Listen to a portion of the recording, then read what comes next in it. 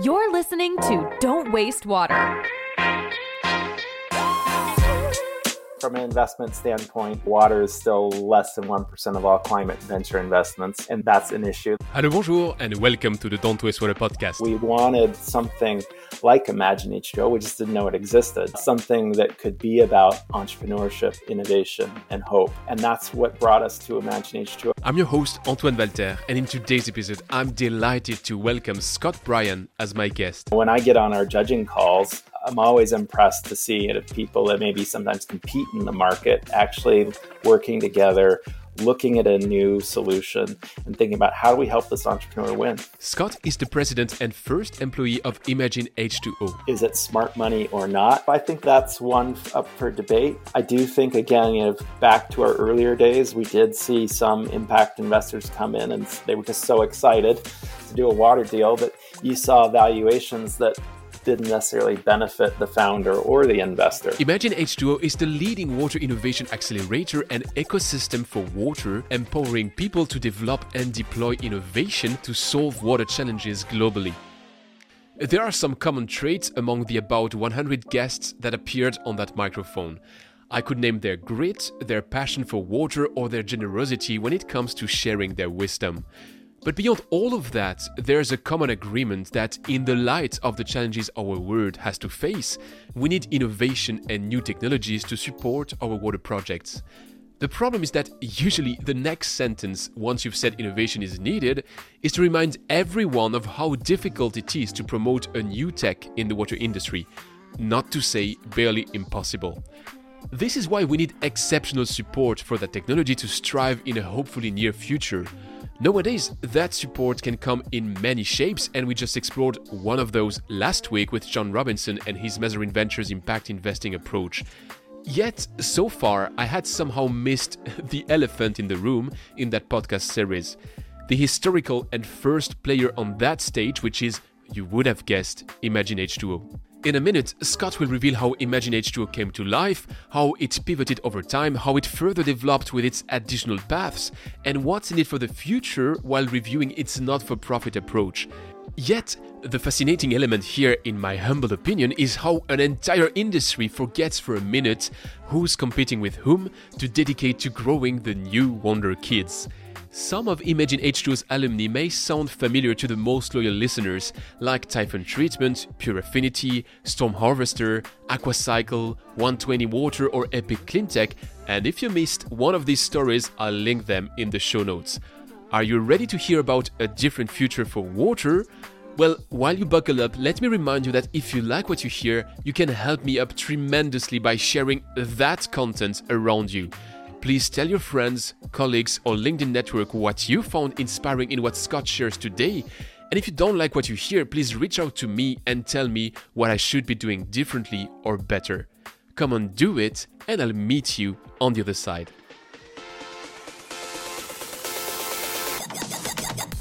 You're listening to Don't Waste Water, the podcast that helps water professionals to improve their wastewater treatment, optimize their operation costs, and keep up with the latest market trends. This podcast is brought to you by GF Piping Systems.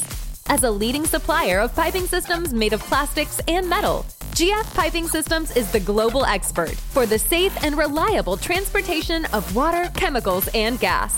For more information, visit gfps.com. Hi, Scott. Welcome to the show. Hi, thank you, Antoine. Great to be here. So, actually, we have so much on the plate that you wanted to have it really launched before it was launched. So it is really a good mood and a good energy. So I really praise that.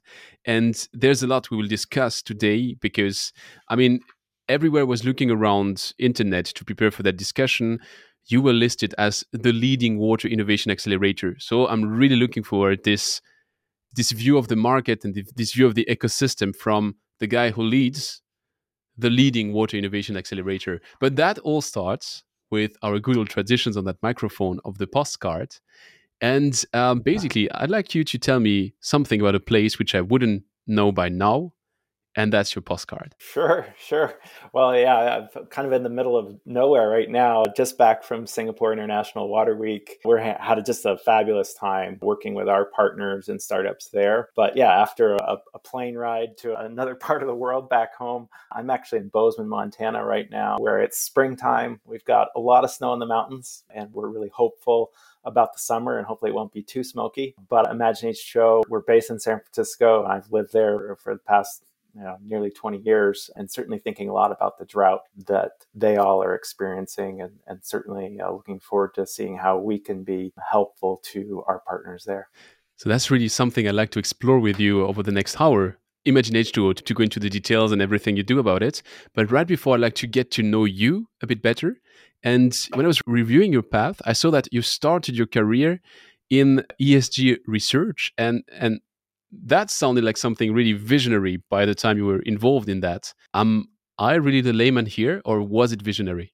Yeah, I was really fortunate to get into that space in the early 2000s when it was really making this interesting transition from being about socially responsible or values-based investing to ESG. And I think it was great timing in the sense that at that time, institutional investors were really starting to see these trends as they related to long-term value creation and risk. It's kind of crazy to think that at the time, it was really finding management teams that at least acknowledged the science of climate change. And I think we've made some progress on that. But also looking at board diversity, LGBTQ, hiring issues, other labor issues. So it was a fascinating time. But I think on the climate side, especially having a front row seat working with pension funds and foundations that were engaging in shareholder activism, screening for management teams that didn't yet acknowledge climate science, but then also being proactive around clean tech investments, both on the venture side, but also project finance. So that's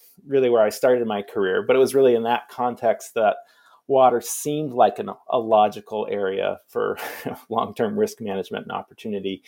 Yet it really wasn't receiving the same attention as renewables and other parts of the clean tech sector, and really didn't have the vibrant ecosystem that one might expect for an industry of this size and prominence to both humanity and the earth. You're saying it didn't get the same attention. So does that mean that by now it gets the same level of attention? I think we're still working on it, and that's what we're all about. But yeah, I think from an investment standpoint, water is still less than 1% of all climate venture investments, and that's an issue that will change.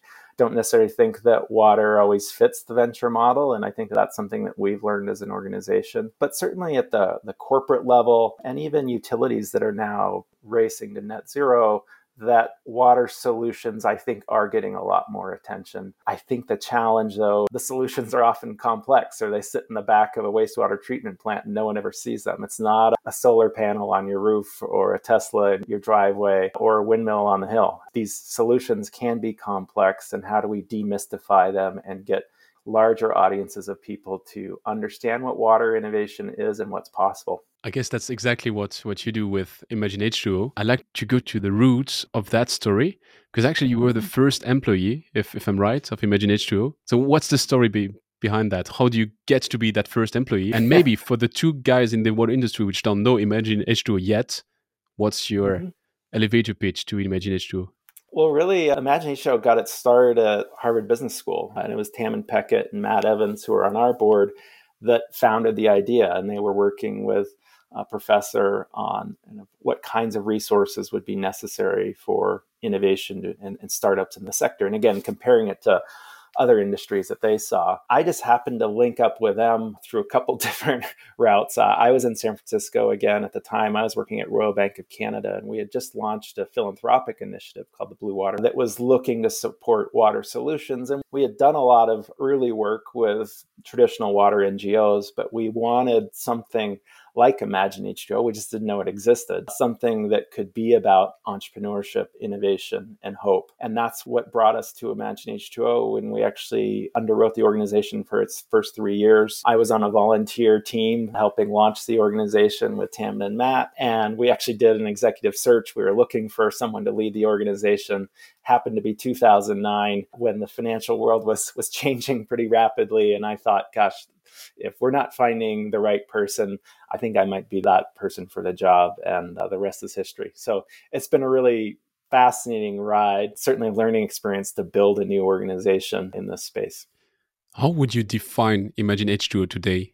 Definitely as a water innovation accelerator. That's the core of what we do, but I think we really evolved the model a bit so it goes beyond purely recognizing a company. I mean, our first few years, we were a business plan competition. We then just saw the winners turn around and leverage the judges, our staff, even our interns to find investors and customers. So there was a quick pivot toward the accelerator model, but still operating under the assumption that the problem was the lack of investment in the space. And that's where we really focused on building a track record with investors. Since then, our alumni have collectively raised over 800 million in early stage investment. So I think we really proved our ability to be effective there.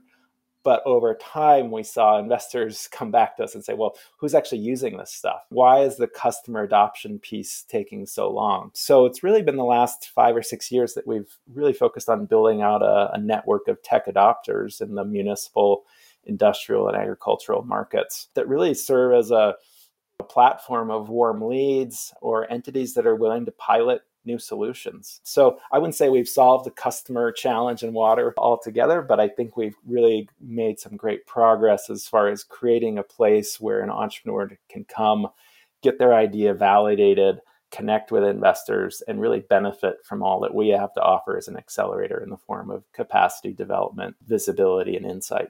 I'm not the biggest specialist there is of accelerators, for sure not. It's a topic we've been discussing on that microphone sometimes, like with Kimberly Baker, with Gaetan Susne, a bit more recently with John Robinson. I'm just wondering, to me, you seem to have a quite special approach to that because you're a non-profit and because you don't take equity in the companies. Yeah. Is it special, or is it me which is wrong with that? And if it is special, why did you decide for that model? We were structured as a nonprofit really from the get-go and saw that our work was going to be bigger than simply accelerating startups, but really identifying the challenges and looking at the opportunities to solve them. And we just started with the entrepreneurial piece. But we certainly understand that there's ties to policy, public awareness, and storytelling. There's a lot that we can be doing as an organization, and hence the name Imagine H2O. But in the entrepreneurial space, I think we've been unique in the sense that we were a very early mover and that we've not taken an equity model. That's allowed us to partner with a lot of municipalities that are often the major buyers of solutions, but also the ones that face the most challenges and sometimes political scrutiny. So if we can be a partner to them and remove any conflicts of interest, we're not a consulting firm nor are we a fund, that really enables us to maintain this neutral convener status. And I think that gives us a fascinating vantage point in the sense that we're at this nexus between entrepreneurship, investment, philanthropy, and the public sector. I don't want to push you in a corner. I mean, I get the big picture. I'm just wondering who brings the money in the game, because you're a non-profit, right? But you still need to be sustaining what you do. So what's business model doesn't really apply as you're a non-profit, but what's the way all of that works? Yes, we're a nonprofit, and the business model is impact and outcomes. So a good portion of our funding comes from philanthropies. Oftentimes, these are families that have a passion for these issues and are doing a lot of grant making on the water conservation and access side and view us as being complementary to that approach. And sometimes we're even a toolbox to their grantees. On the corporate side, we partner with the likes of Xylem, Suez, Kubota, Curita, Tetra Tech, all of which view us in a way as a partner to their open innovation teams. So we're early eyes and ears on the ground that's, again, acts as a filter, but really brings people together. And I think that, again, because there's not one single corporate entity that controls everything we do, we are that platform solution that in some cases peers or competitors are partnering on. So when I get on our judging calls, I'm always impressed to see people that maybe sometimes compete in the market actually working together, looking at a new solution and thinking about how do we help this entrepreneur win. And what are these typical entrepreneurs which you help? What was a terrible way to phrase it? Who are they? What kind of companies do you help?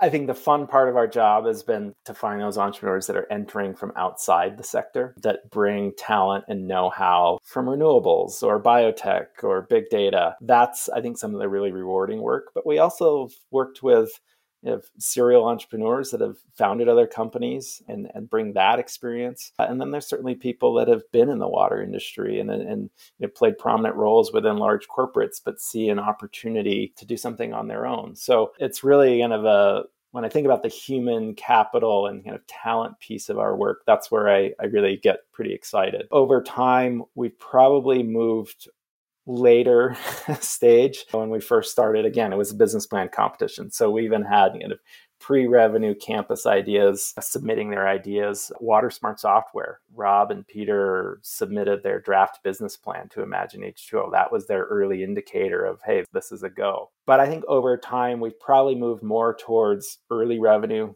companies that have some kind of technology, at least a prototype. And I think that we're probably more of a scale-up program for those kinds of entrepreneurs. But I don't want to move too far from our roots. And even with our program in Singapore, we offer clinic programming to help those kinds of pre-revenue ideas. And I think we'll do more of that because I think it's really important. You can't simply be looking at early and growth stage companies in this space. You've got to, again, prime the pump and be thinking about how we bring new talent and ideas in. And how long is your involvement with those companies? Our accelerator programs are typically 10 to 12 months long, but we're now finding that we've got some repeat customers. So companies like Century or Drinkwell that have gone through all three Imagine H2O programs, our accelerator, Imagine H2O Asia, and the Urban Water Challenge. So there are times where we'll work with a company over, I think with Minaj at Drinkwell, probably worked with him over off and on for the past 6 or 7 years, always at kind of the right time for him based on the program that we offer. You're an accelerator and you can change the path of those companies. And I do get that you have a special network to make it happen. And I'd like to go a bit deeper into that in a minute. But right before, I'd like to understand a bit the timelines, because I had the discussion on the microphone with Paul O'Callaghan, who wrote his thesis about the dynamics of water innovation. And he was able to show that it takes 12 to 16 years for a technology to be in the middle of the market. And then very concretely, I had Andrew Benedict on that microphone discussing how Xenon took off from the early start in the 80s to the moment where they were in the middle of the market, which is late 90s to 2000s. It seems to me that even if you have the best technology in that very specific market that the water industry is, it really takes a while and a lot of dedication. And we're discussing decades before you see a major dent. Mm-hmm. Can you bend that? And how can you differentiate between resilience to an idea and a commitment to execute it and pushing a dead body?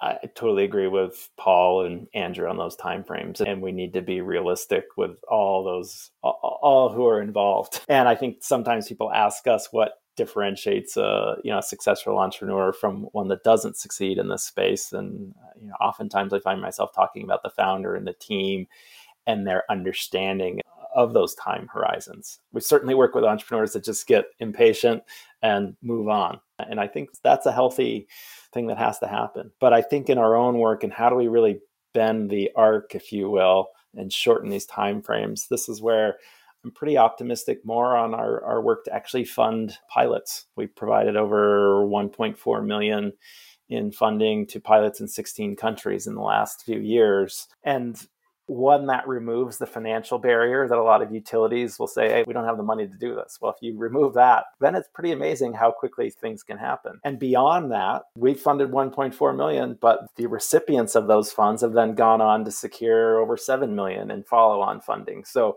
everything that we do, it really kind of comes with, or it starts at, where can we be that catalytic, player in this space? But then how do we align with and find partners who can provide that follow-on funding? So I think that's one area where I think we can move things faster. But I would say a lot of our work is trying to help entrepreneurs get to yes or no and encouraging, again, the entire sector to be better at that, because we can't afford to have to string a lot of people along, nor can we just be patient and say, well, water's conservative, this takes a long time. We really need to be realistic about what the solution is, who the team is behind it, and can this be something that is really going to be valued in the market over time. In the figures which you showcase on your website, I saw that you have an 80% survival rate across your, if I'm right, 168 companies in portfolio. And I'm wondering, is that good or bad news? Yeah, that's a great question. And I sometimes say, well, there's an asterisk on that because I do think sometimes entrepreneurs hang around a little longer than they should in this space. And I would say there's a percentage of our companies, and I think we've gotten better at identifying them early and avoiding them, where they can go from paid pilot to paid pilot. And it becomes more of a lifestyle business for the founder rather than a true growth opportunity. So I think we learned our lessons early on there, but I think we've gotten better about identifying companies that have real commercial viability. And I think a lot of this is done partly in thanks to a lot of the judges and people that volunteer their time that bring that expertise. So I think we've got a great selection process, but then couple that with a really strong accelerator program. And that's how you get to that number, which, by the way, is essentially consistent with most accelerators in Silicon Valley. So when we think about our peers outside the water space, I think it says that we're doing something right. I do think we could probably start to take more risk and not be afraid to see that number decline, because I think, again, that's what we all need. We need to be trying things and be thinking bigger than we have in the past. But I think right now, I'm very pleased with that track record that we've been able to build over 12 plus years. I found a figure of the amount of venture money that went into water tech in 2021, because 2022 isn't over yet. And that was $470 million. And on that same microphone, I had Reinhard Hübner share how, according to his vision of the market, I mean, what he's seeing every day, there's too much stupid money chasing too few good targets, to quote him. Yeah. How can you filter that? Is a stamp saying Imagine H2O on a company something which tells investors that it's a safe bet? Or do you have that role in the market of a catalyst at all? Yeah, we really help entrepreneurs navigate a very complex investor landscape. And I think because these solutions are so localized or specific to a particular market, there's not going to be one investor that is successful at being a resource to a founder across the board. So I think that helping entrepreneurs find the right capital is a role that we can play, just in the form of us building out our investor network. But that's not our role to say, hey, investor, this is our take on this company. That's where I think we let the market do its part. But I think to that point, agreed. Last year, I think we were about 40% of that number. So our alumni definitely continue to raise more and more. And I think that there is more capital available. Is it smart money or not? I think that's one up for debate. I do think, again, back to our earlier days, we did see some impact investors come in and they were just so excited to do a water deal that you saw valuations that didn't necessarily benefit the founder or the investor. So I do think that we need investors that can share the tough facts with the founder as far as expectations and numbers. But I do think that there's better entrepreneurships across the board. I think we're seeing a higher quality of entrepreneur, but also a higher quality of investor in this space. And I would point to, I think, again, kind of the arc that we've been on is this, in the sense that, we've really moved away from being an industry of tinkerers to one of entrepreneurs. I think we've gotten better about that. But I also think the investment community has also had to evolve. So that's one end of the story. The other end of the story is what you mentioned with your tech adopters. And we've been alluding to the fact that this industry is quite conservative. So I'm wondering, in a quite conservative industry, where do you find tech adopters which say, hey, Imagine H2O is knocking at my door and bringing me a new company. And for sure, I trust them. Let's do a pilot. Let's do something. Again, I think that network is really, built to get entrepreneurs to yes, no faster. And having a diverse network of end users that believe in entrepreneurship, but also understand the limits. I would say that, again, it's important to remember that water is a theme, not an industry.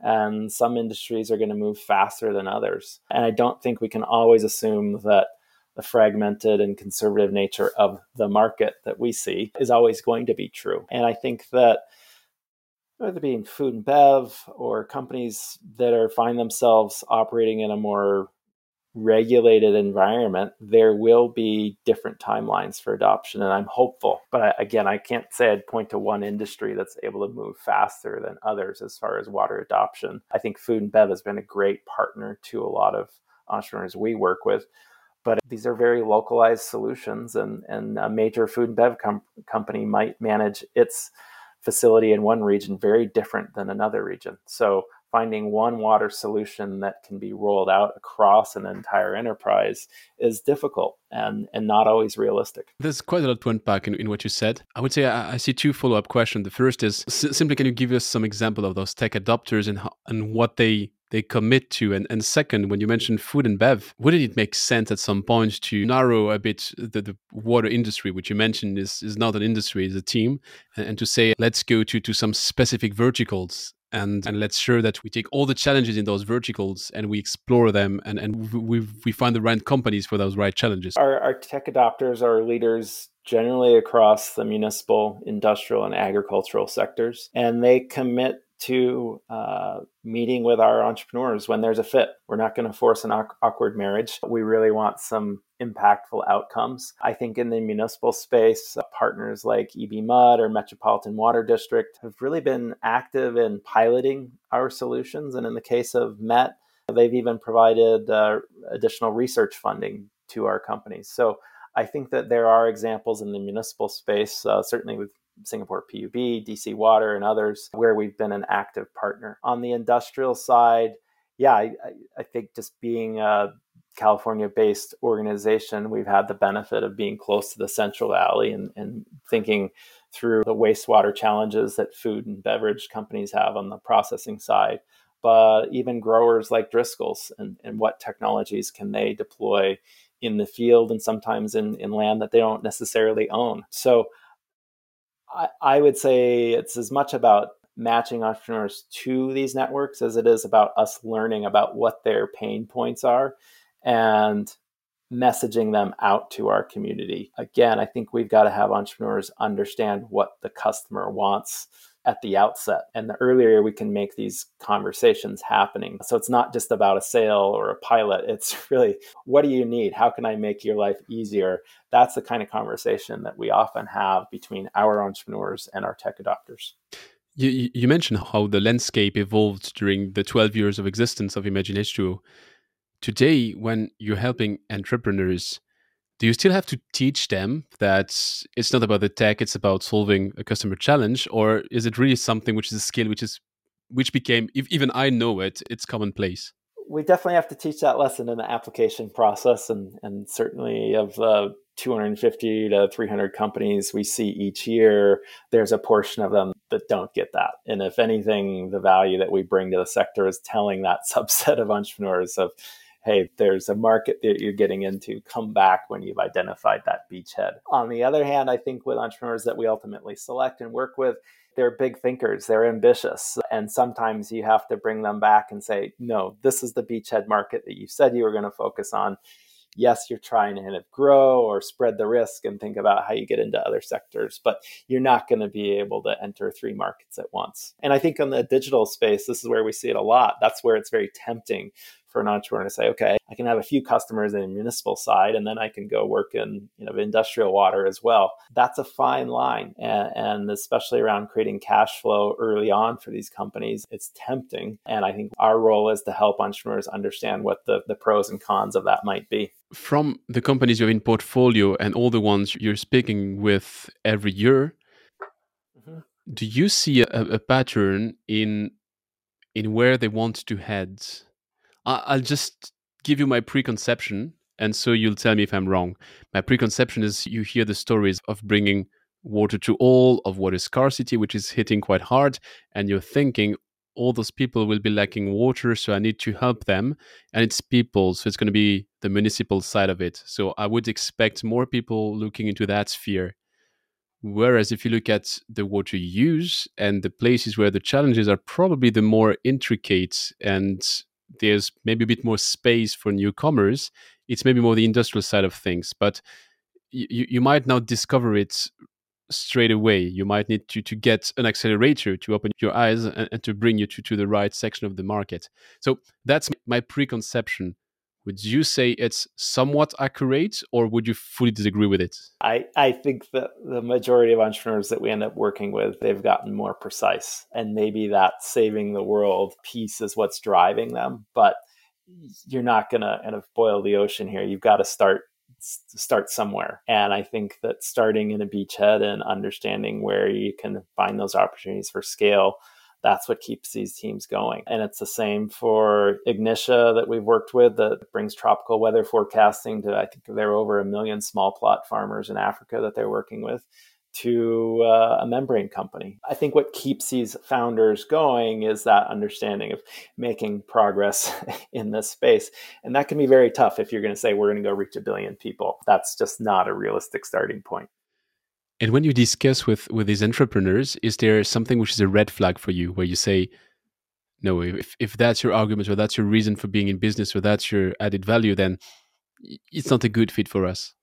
First and foremost, we only accept startups that are incorporated as a business, or if they're pre-revenue, they have plans to incorporate as a business. So we're not supporting other nonprofits. That's what philanthropy is really set out to do. So we really view a successful water innovation business as representing a truly sustainable solution to a water challenge. So we're not about creating more projects. We're really thinking about what's going to be valued in the market that will employ people and solve pressing challenges. So if we're not talking with entrepreneurs that get that piece, that we will say, see you later. And sometimes the idea might just be so far off base. Yes, we definitely need to think big in the context of climate, but towing icebergs from the Arctic, we're going to be realistic with an entrepreneur that brings us that idea. And we've seen plenty of them. There are a lot of people out there trying to do that. And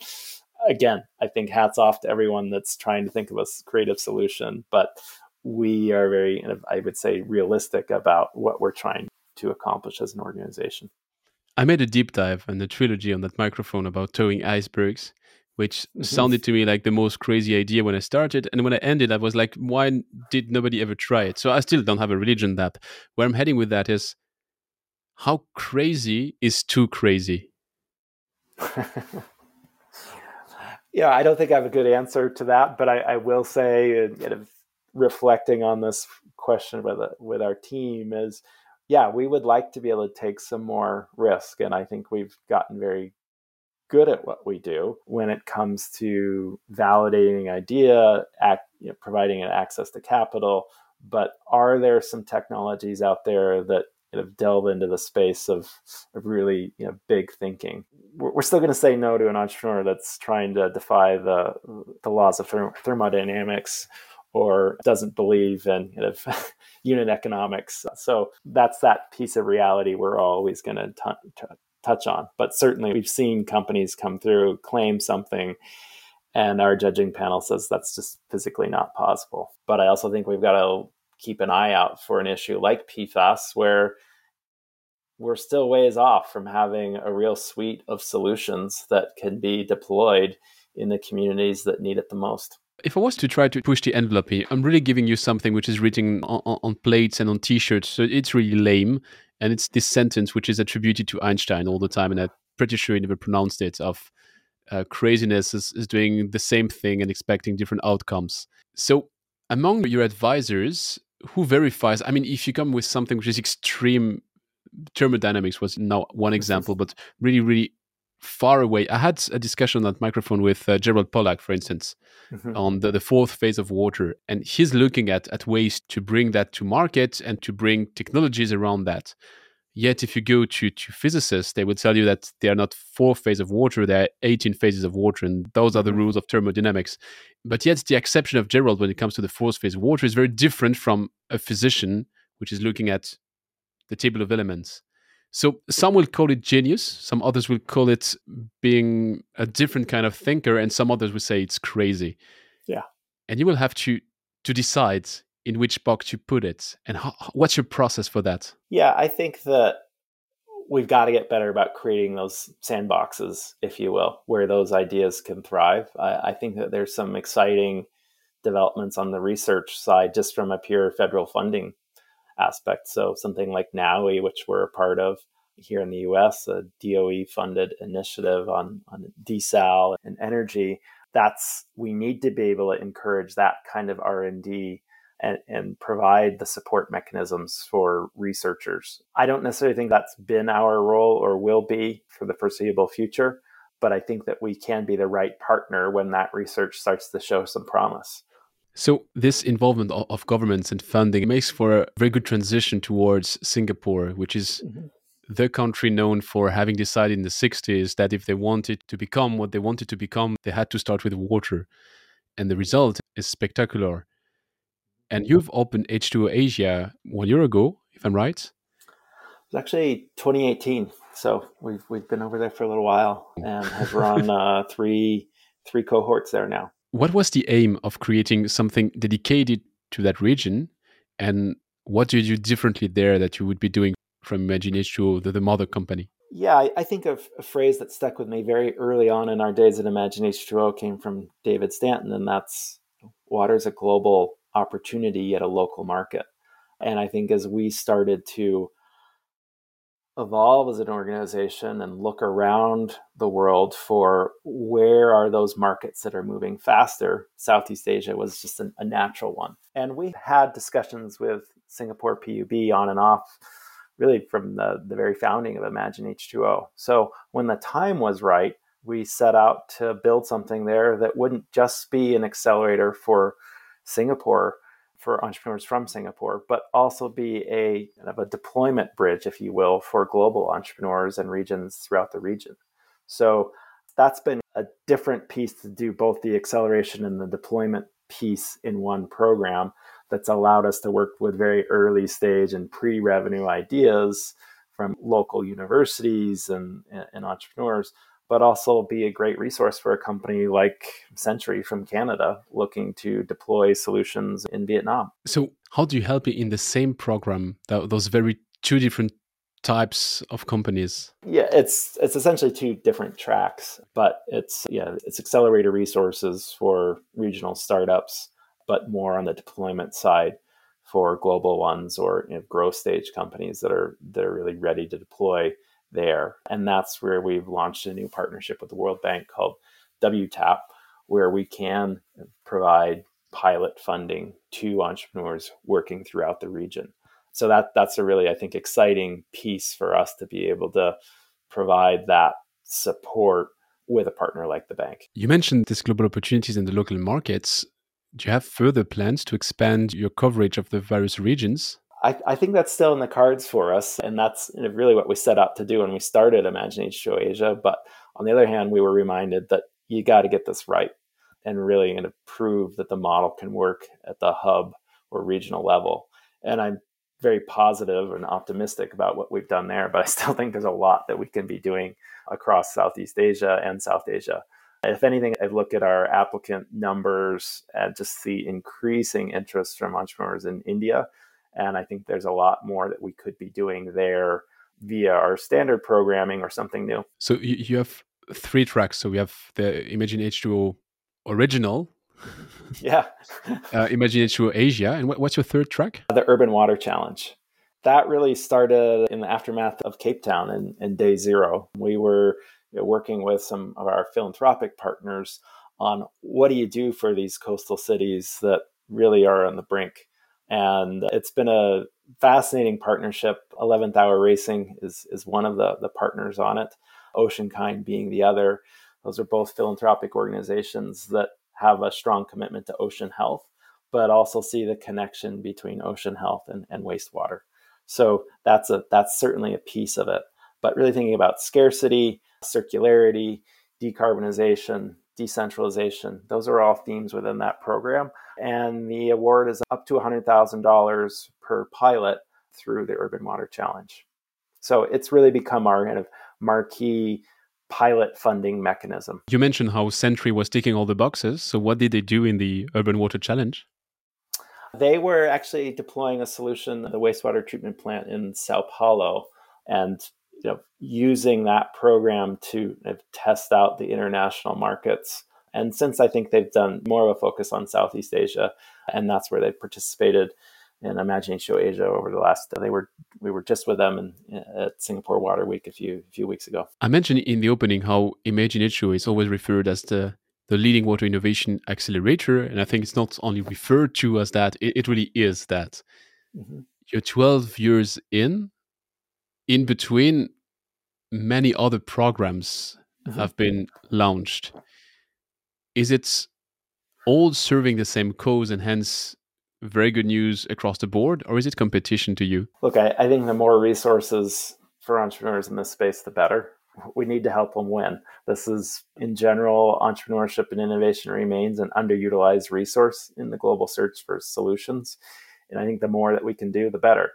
On the other hand, I'd like to see more coordination across these programs. And I do wonder how many accelerator programs does a startup need to go through? And is there a point of diminishing returns that a founder might be tempted by grabbing more attention and headlines versus at some point you really got to go operate a business? And again, we learned the hard way early on. We gave some gold stars to entrepreneurs that could win a business plan competition, but running a business was another piece of it. So I really think if we're going to be, if this is about kind of helping entrepreneurs win, we've got to be very strategic about where these programs help them and when, and make it less confusing. But I know there'll be more programs in this space. And again, I think largely it's a good thing. But I do come back to how does this make an entrepreneur's life easier? And that's not always the case. What's your long-term vision? Because I had seen when you had 150 companies in portfolio, we're saying we have 150 and we want to have 150 more, which sounded to me like a way to say we're here for 12 more years, but also that there's an end to it. So is it like that? Or what's your long-term aim? Long-term aim is to really take what's been a successful model and scale it. So I think our pilot funding is a great opportunity of where that $400,000 or $500,000 a year could be a multiple of that. And instead of thinking about 40 pilots, how do we think about 150? So that's a piece of it. We definitely want to keep an eye for quality over quantity, but I do think you'll see us do more on the ecosystem building side and providing more offerings to the entrepreneurs that we decline each year, recognizing that some of our best companies have applied to Imaginatio 3 or 4 times before they get in. So I think that will be another aspect of it.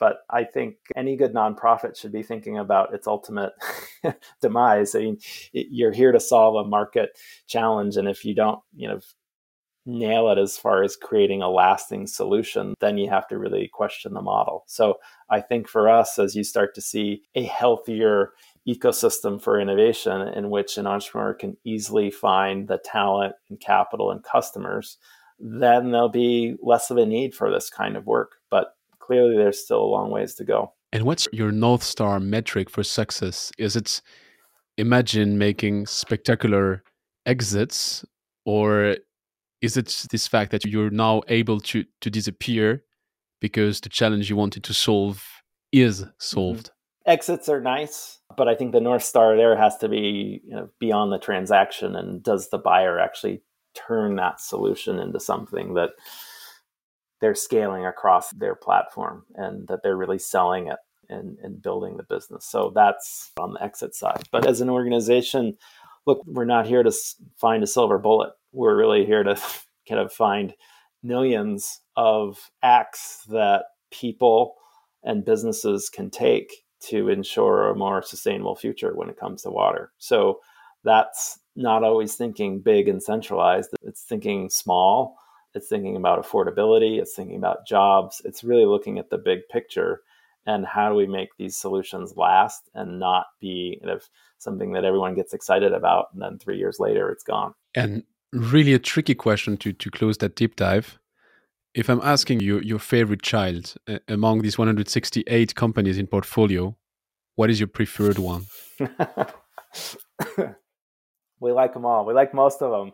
But no, I again just had a really fun time in Singapore working with some of our entrepreneurs there a few weeks ago. And I think Mohammed Sharif Atman from Hydroleap is somebody that I just get really excited about as a founder. Amazing personal story, but an impressive wastewater treatment business that's working with industry in Southeast Asia. I think about someone like Bessie Schwartz at Cloud to Street, who's really helping the insurance sector think about risk and flood management in a very informed way. Greg Newbloom from Membrane would be another one. Yeah, he's in the membrane space, but I think has a very interesting take on it. We're often cautious about getting working in that space, but it's a kind of founder like him that's got a novel technology and solution, but is also thinking, I think, really creatively about the story around decarbonization and what water innovation can mean. So anyway, those are just three entrepreneurs that have been on my mind a lot lately. But I think that as a collective, I'm really been hopeful about where we're seeing them think about decarbonization in the water sector and how do we solve climate through water solutions. I think your answer is revealing. I asked you which company is your favorite one, and you answered with three entrepreneurs. So what matters is really the entrepreneurs more than the tech, the vertical or whatever. It's really those, people change the word, not companies. Yes, definitely. I think there's some technologies that we've identified and supported, and yes, there's a good founder, but you also say, gosh, if this worked, this could be big. But more often than not, we're thinking about, hey, is this someone that has a real eye for a beachhead and has a believable, incredible story that's ultimately going to attract the team, the capital, and the customers to scale. And without that center person, it will be hard to do that. Scott, it was a fascinating dive still on the surface of what you do with Imagine H2, and there would be much more to uncover and to unveil. But I think for a first pass, that was really fascinating from my end. I propose you to round it off and to switch to the rapid fire questions. All right, the tough ones.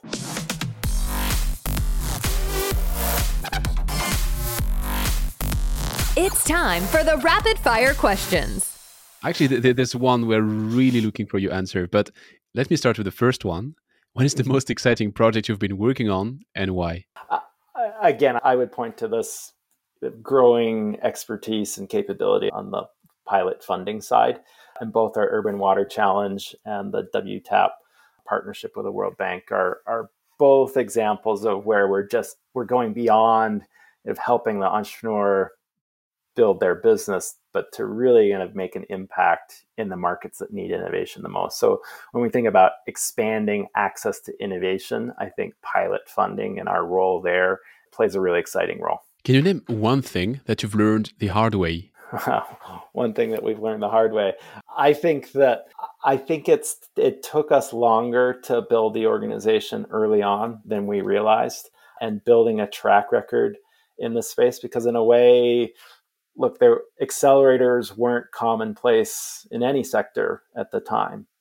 Certainly they were starting to take shape faster in the tech space and other parts of Silicon Valley. But I think it was hard for us to be in Silicon Valley, looking around us and seeing rapid growth in other spaces and wondering, well, why isn't this happening faster? So I think that was a tough lesson early on. I'd love to be acting and thinking, bigger and faster in the future. But I also think that we bring that sense of reality that we all need in the space. Just out of curiosity, who was your company number one?